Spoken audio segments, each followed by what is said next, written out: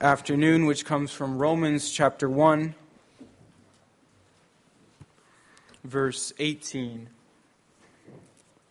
Romans 1:18, and we'll read through chapter 2, verse 5.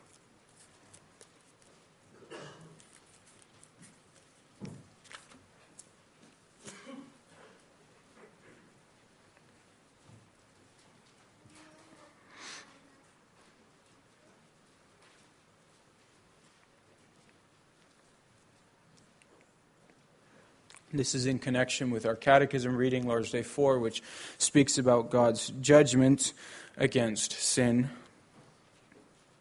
So we'll read Romans 1, verse 18 through 2, verse 5.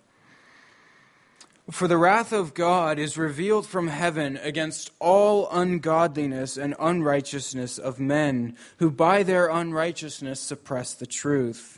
For what can be known about God is plain to them, because God has shown it to them. For his invisible attributes, namely his eternal power and divine nature, have been clearly perceived ever since the creation of the world in the things that have been made.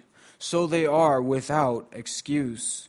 For although they knew God, they did not honor him as God, nor give thanks to him, but they became futile in their thinking, and their foolish hearts were darkened. Claiming to be wise, they became fools, and exchanged the glory of the immortal God for images resembling mortal man and birds and animals and creeping things. Therefore God gave them up in the lusts of their hearts to impurity, to the dishonoring of their bodies among themselves, because they exchanged the truth about God for a lie, and worshipped and served the creature rather than the Creator, who is blessed forever. Amen. For this reason God gave them up to dishonorable passions, for their women exchanged natural relations for those that are contrary to nature. And the men likewise gave up natural relations with women, and were consumed with passion for one another, men committing shameless acts with men, and receiving in themselves the due penalty for their error. And since they did not see fit to acknowledge God, God gave them up to a debased mind to do what ought not to be done. They were filled with all manner of unrighteousness, evil, covetousness, malice. They are full of envy, murder, strife, deceit, maliciousness. They are gossips, slanderers, haters of God, insolent, haughty, boastful, inventors of evil, disobedient to parents, foolish, faithless, heartless, ruthless. Though they know God's righteous decree that those who practice such things deserve to die, they not only do them, but give approval to those who practice them. Therefore you have no excuse, O man, every one of you who judges. For in passing judgment on another, you condemn yourself, because you, the judge, practice the very same things. We know that the judgment of God rightly falls on those who practice such things. Do you suppose, O man, you who judge those who practice such things, and yet do them yourself, that you will escape the judgment of God? Or do you presume on the riches of his kindness and forbearance and patience, not knowing that God's kindness is meant to lead you to repentance? But because of your hard and impenitent heart, you are storing up wrath for yourself on the day of wrath, when God's righteous judgments will be revealed. So far from God's word. As we reflect on what we've read, let's sing together from Psalm 5, stanzas 3 and 4. Our catechism reading this afternoon comes from Lord's Day 4, which is on page 520 of your books of praise.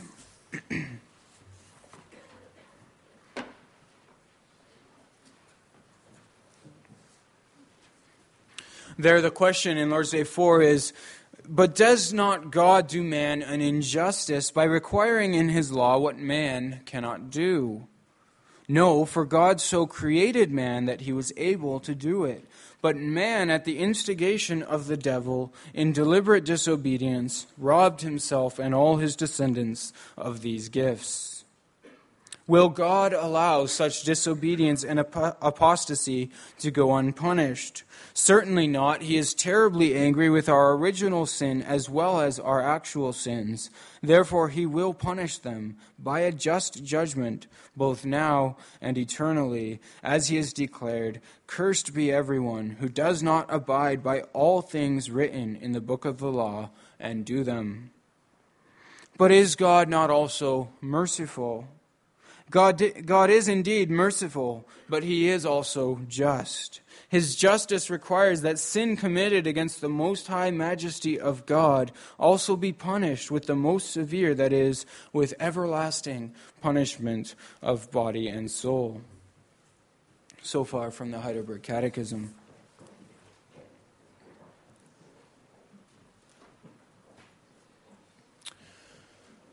Brothers and sisters in our Lord Jesus Christ, the words of our text in Romans 1 tell us that the wrath of God is revealed against all ungodliness and unrighteousness of men.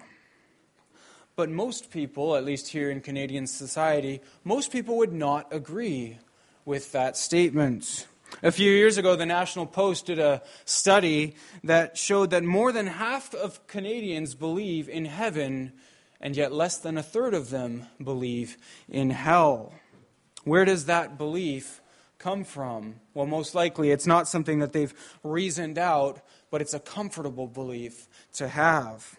And even among that third of Canadians that have seen enough evil in the world that they do believe in a hell, even most of them are still convinced that they're not bad enough to go to that place. Most people, and it really doesn't matter whether you're talking to so-called religious people in church with spotless track records or college students on campus or even the inmates at the local prison, most people who believe in hell believe that it's for people that are, to some degree or another, worse than themselves. So they say something like, well, hey, I'm not perfect, but after all, who is? I don't think God would send me to hell because there are people way worse than me. And hell is for those people. And if we're honest with ourselves, we have to admit this kind of thinking does creep into the church and perhaps even into most of our minds from time to time. But again, where do we get this idea from? What makes us think that we are average or maybe slightly better than average and that God would never punish average people like us? What's amazing, but the truth is, most people are willing to believe that without ever once consulting Scripture or any other source, simply because they don't like the idea of a God who might punish them, who puts a price on their sin.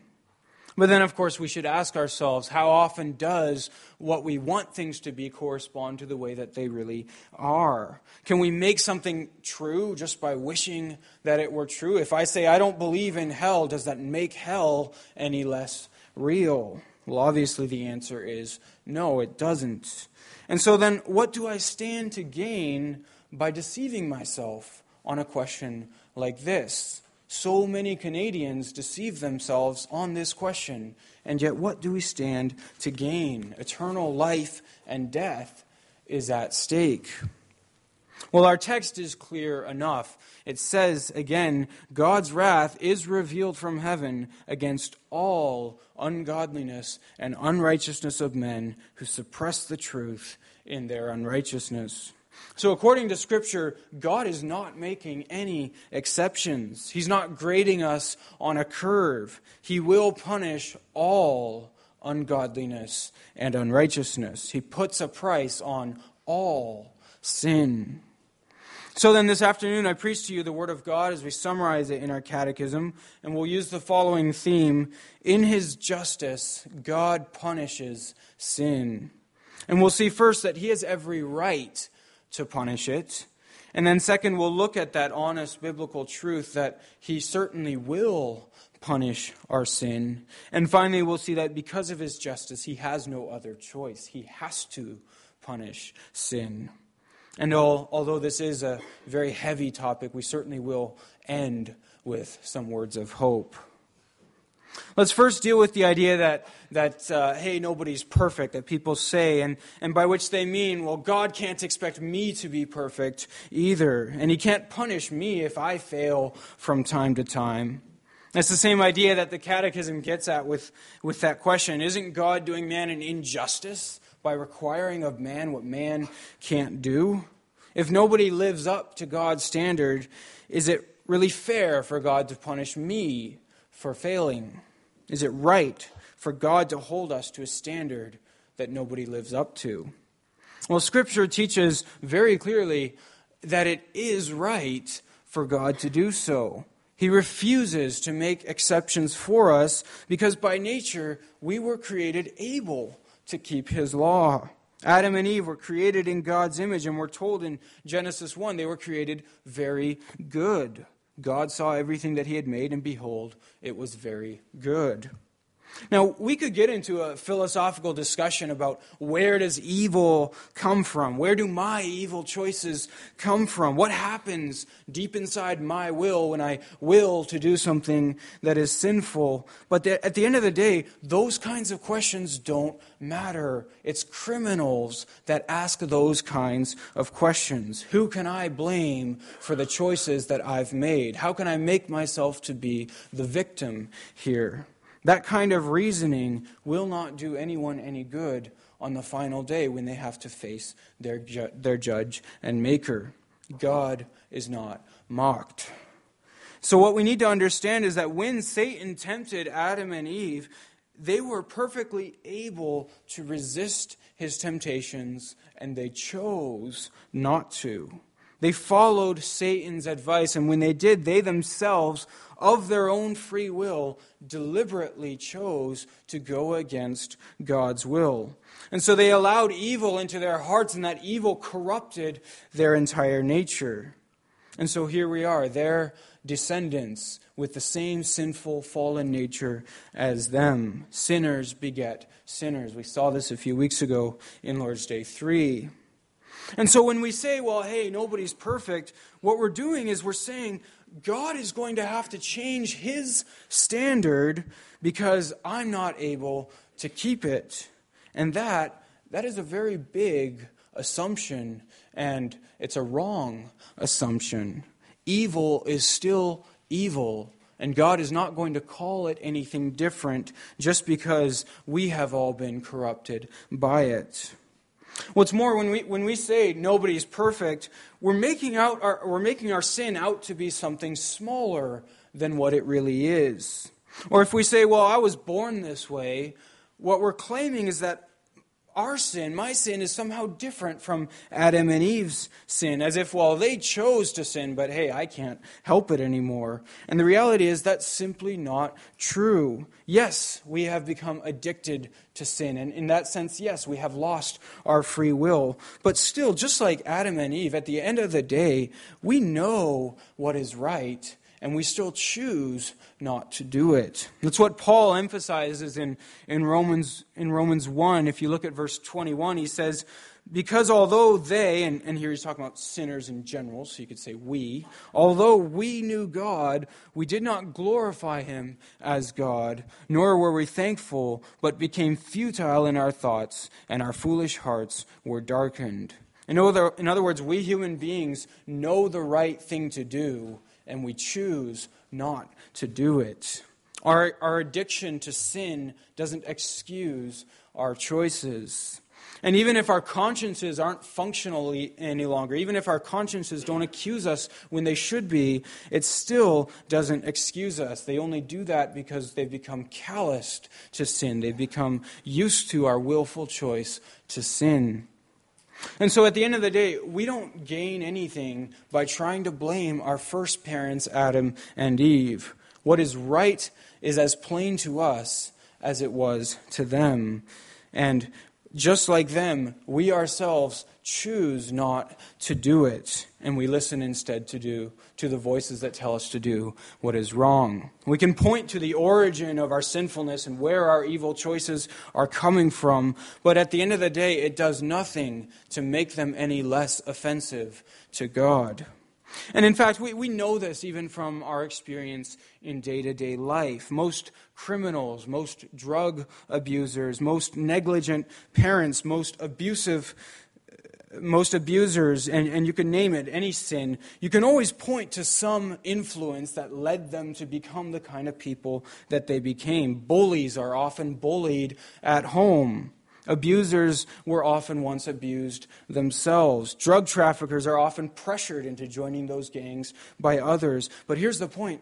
None of that takes away their own guilt, and especially before God. In fact, we can see Adam and Eve using the same kind of excuse in Genesis 3. Adam blamed Eve for his sin, and in a sense he was right. Eve really did deceive him and led him into sin.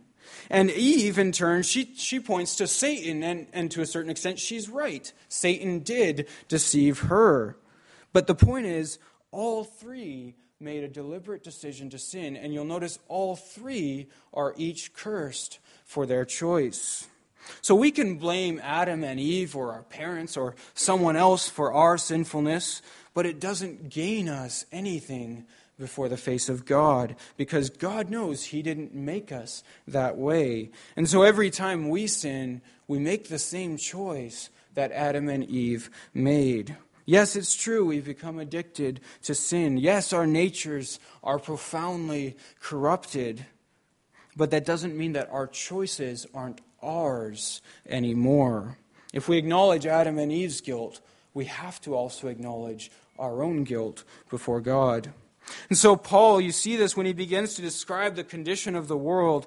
He doesn't focus on some philosophical discussion about where all that evil is coming from, but on what our condition is today before God, because that's what matters. He describes that in verse 28 and following. He says, "And since they didn't see fit to acknowledge God, God gave them up to a debased mind to do what ought not to be done. They were filled," and notice he's talking again about the way things are now. They were filled with all manner of unrighteousness, evil, covetousness, malice. They are full of envy, murder, strife, deceit, maliciousness. They are gossips, slanderers, haters of God, insolent, haughty, boastful, inventors of evil, disobedient to parents, foolish, faithless, heartless, ruthless. And then he says, though they know God's righteous decree that those who practice such things deserve to die,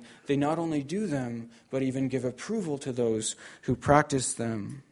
So Paul says, we know God's righteous judgment, that those who sin deserve to die.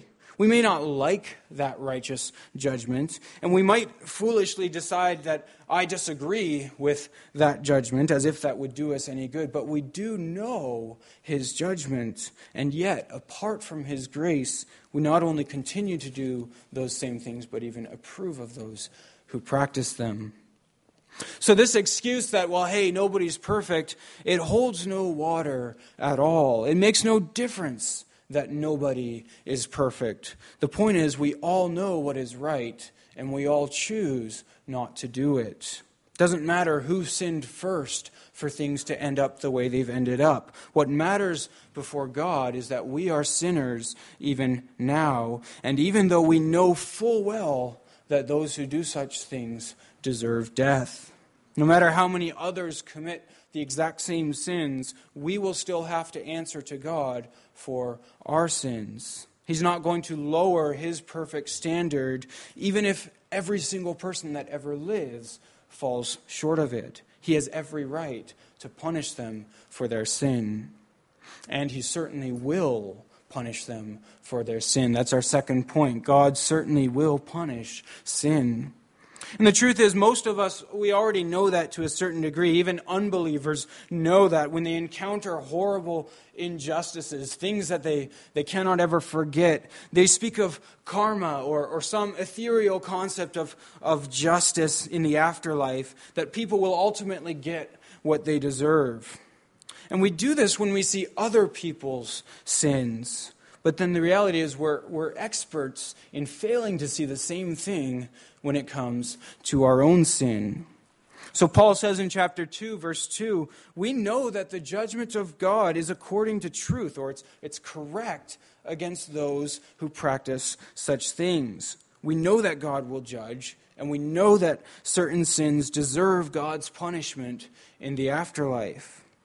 But Paul says in verse 3 now, do you suppose, O man, you who judge others who practice such things and yet do them yourself, do you suppose that you will escape God's judgment?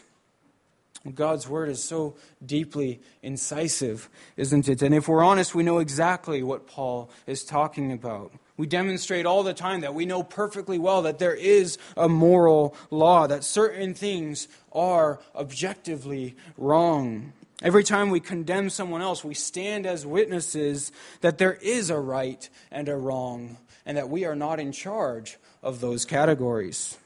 And yet we so often act, don't we, as if we are above the law. When it comes to me, then I assume the role of lawmaker, judge, and jury, and there's 1,000 reasons why I ought not to be punished.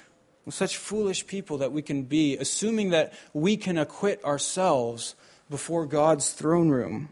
Who are we to assume that our opinion counts for anything at all in God's court? We forget that we're only mere men, as Paul reminds us in verse 3. We don't make the law. It's made already, and we are under it. And so Paul again asks in verse 3, do you think, O man, you who judge those practicing such things and doing the same, that you will escape the judgment of God? And the answer is, of course not. There are no appeals courts in God's throne room. His judgments are already perfectly just. He doesn't need our opinions to nuance his judgments. And so the point is this: unless we can accustom ourselves now already to sitting before God's righteous judgment and silencing ourselves before His Word, unless we can do that now, we will find ourselves on the last day being silenced by Him as we futilely offer our opinions on why He ought not to judge us the way that He does. To live that way now, to make those excuses for ourselves now, is only to offer up or store up wrath against ourselves when His judgments will be revealed against us. And God's wrath is terrible indeed. It's as terrible as it is eternal. In Matthew 13, the Lord Jesus, who talks about hell more than anyone else in the Bible, He tells us that at the end of the age, the Son of Man will send out His angels, and they will weed out of His kingdom everything that causes sin and all who do evil, and they will throw them into the fiery furnace, where there will be weeping and gnashing of teeth.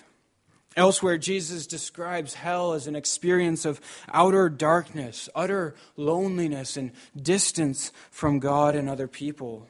In Revelation, it's described as so terrible that everyone facing it will long for death, for rocks to fall on them and crush them.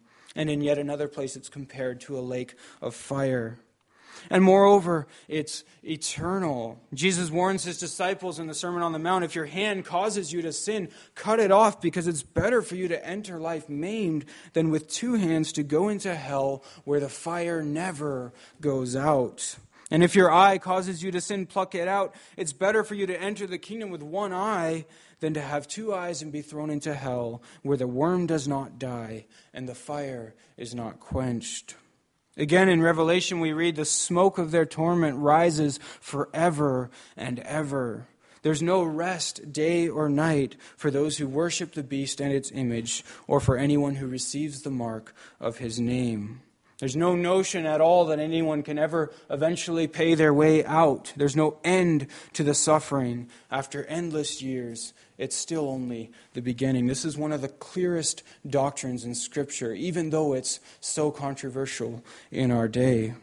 This is the honest view of God's wrath against sin, which He tells us about in His own Word. This is the just and righteous judgment against sin. And we are assured in unequivocal terms that it will come to those who live in sin. God's word is not at all ambiguous or uncertain on this topic. He leaves it abundantly clear so that no one can say that they were not warned.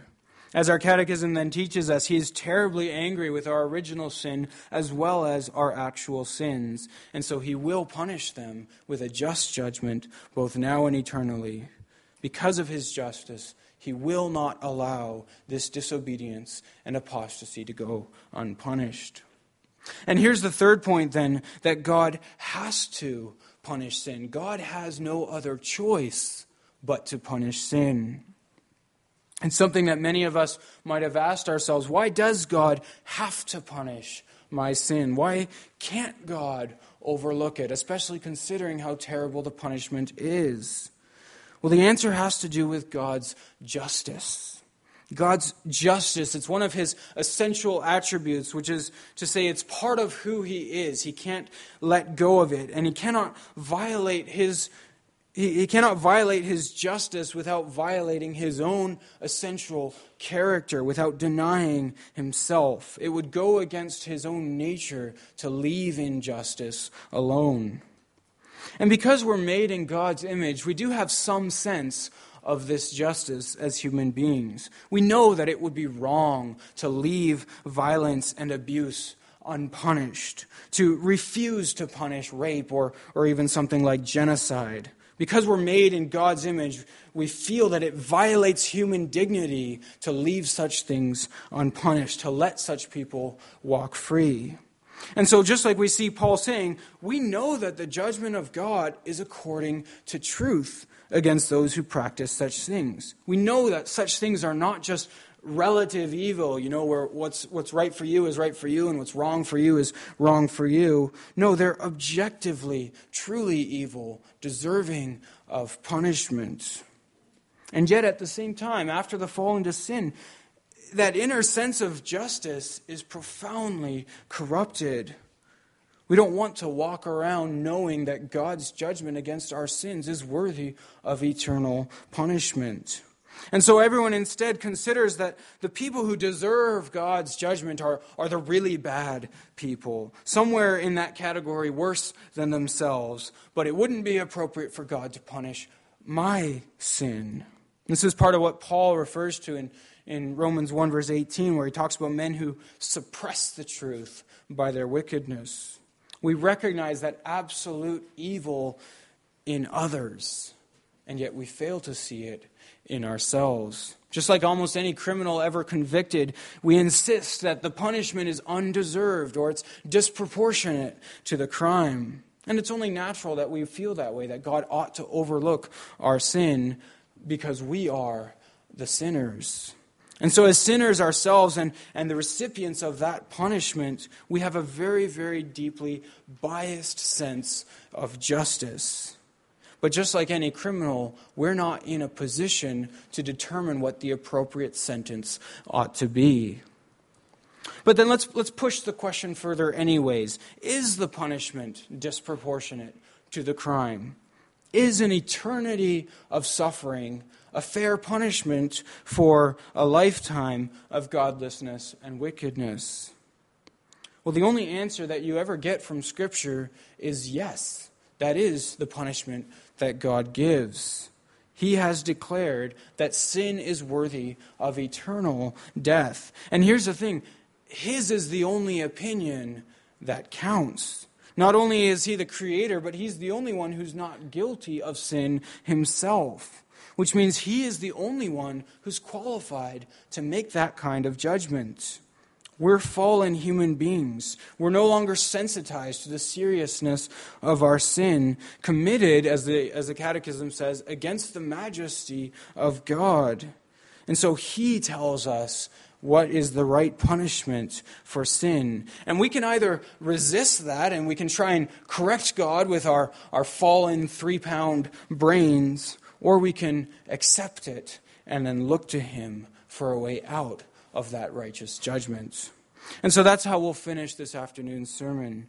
What do we do with the knowledge of God's judgment against our sin? There's only one thing we can do, and that is to look earnestly to God himself for a way to be reconciled.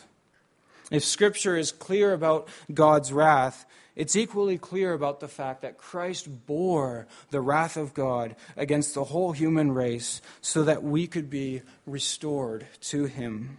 So that everyone who honestly acknowledges God's judgment against him and submits to Him as the only righteous judge can also then look to Him for mercy.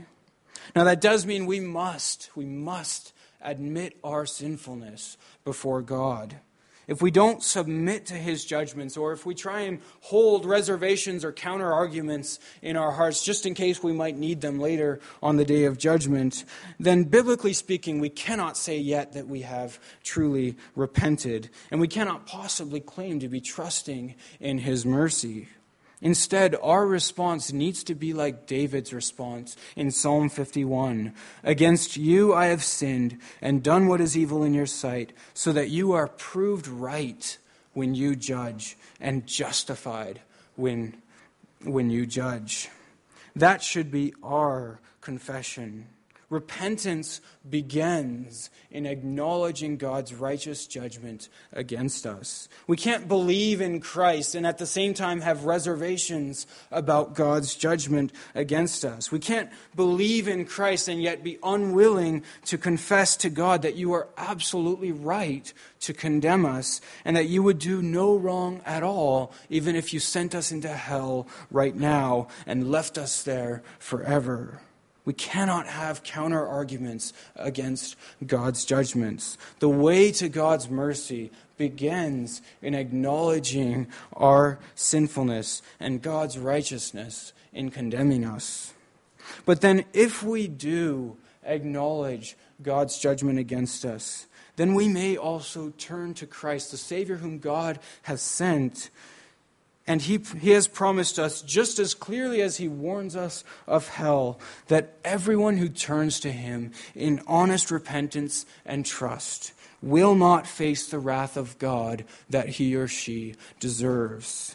Because Christ has gone there in our place and paid that price for us. So He calls to us in John 7, verse 37, if anyone thirsts, and there He means thirsting for eternal life in the face of every reason to believe that you won't get it. Whoever thirsts, let him come to me and drink. He promises us, all whom the Father gives to me will come to me, and whoever comes to me, I will never cast out. As we saw this morning also in 1 John 1, if we claim we have not sinned, we make out God to be a liar, and His word has no place in our lives. But if we confess our sins, He is faithful and just to forgive us our sins and cleanse us from all unrighteousness. We have an advocate with the Father. This is also from 1 John. We have an advocate with the Father, Jesus Christ, the righteous one, and He is the atoning sacrifice for our sins. And so, brothers and sisters, let us put all of our hope, all of our confidence, without reservation in that Savior, because His promises are true and they're sure. And in Him is all the righteousness and salvation that we will ever need. Again, He says, all whom the Father gives to me will come to me, and whoever comes to me, I will never cast out. So, brothers and sisters, confess your sins to Him and to one another, and repent from them, and turn to Him in faith, and you will find salvation. Amen. Let's respond by singing from Psalm 32, stanza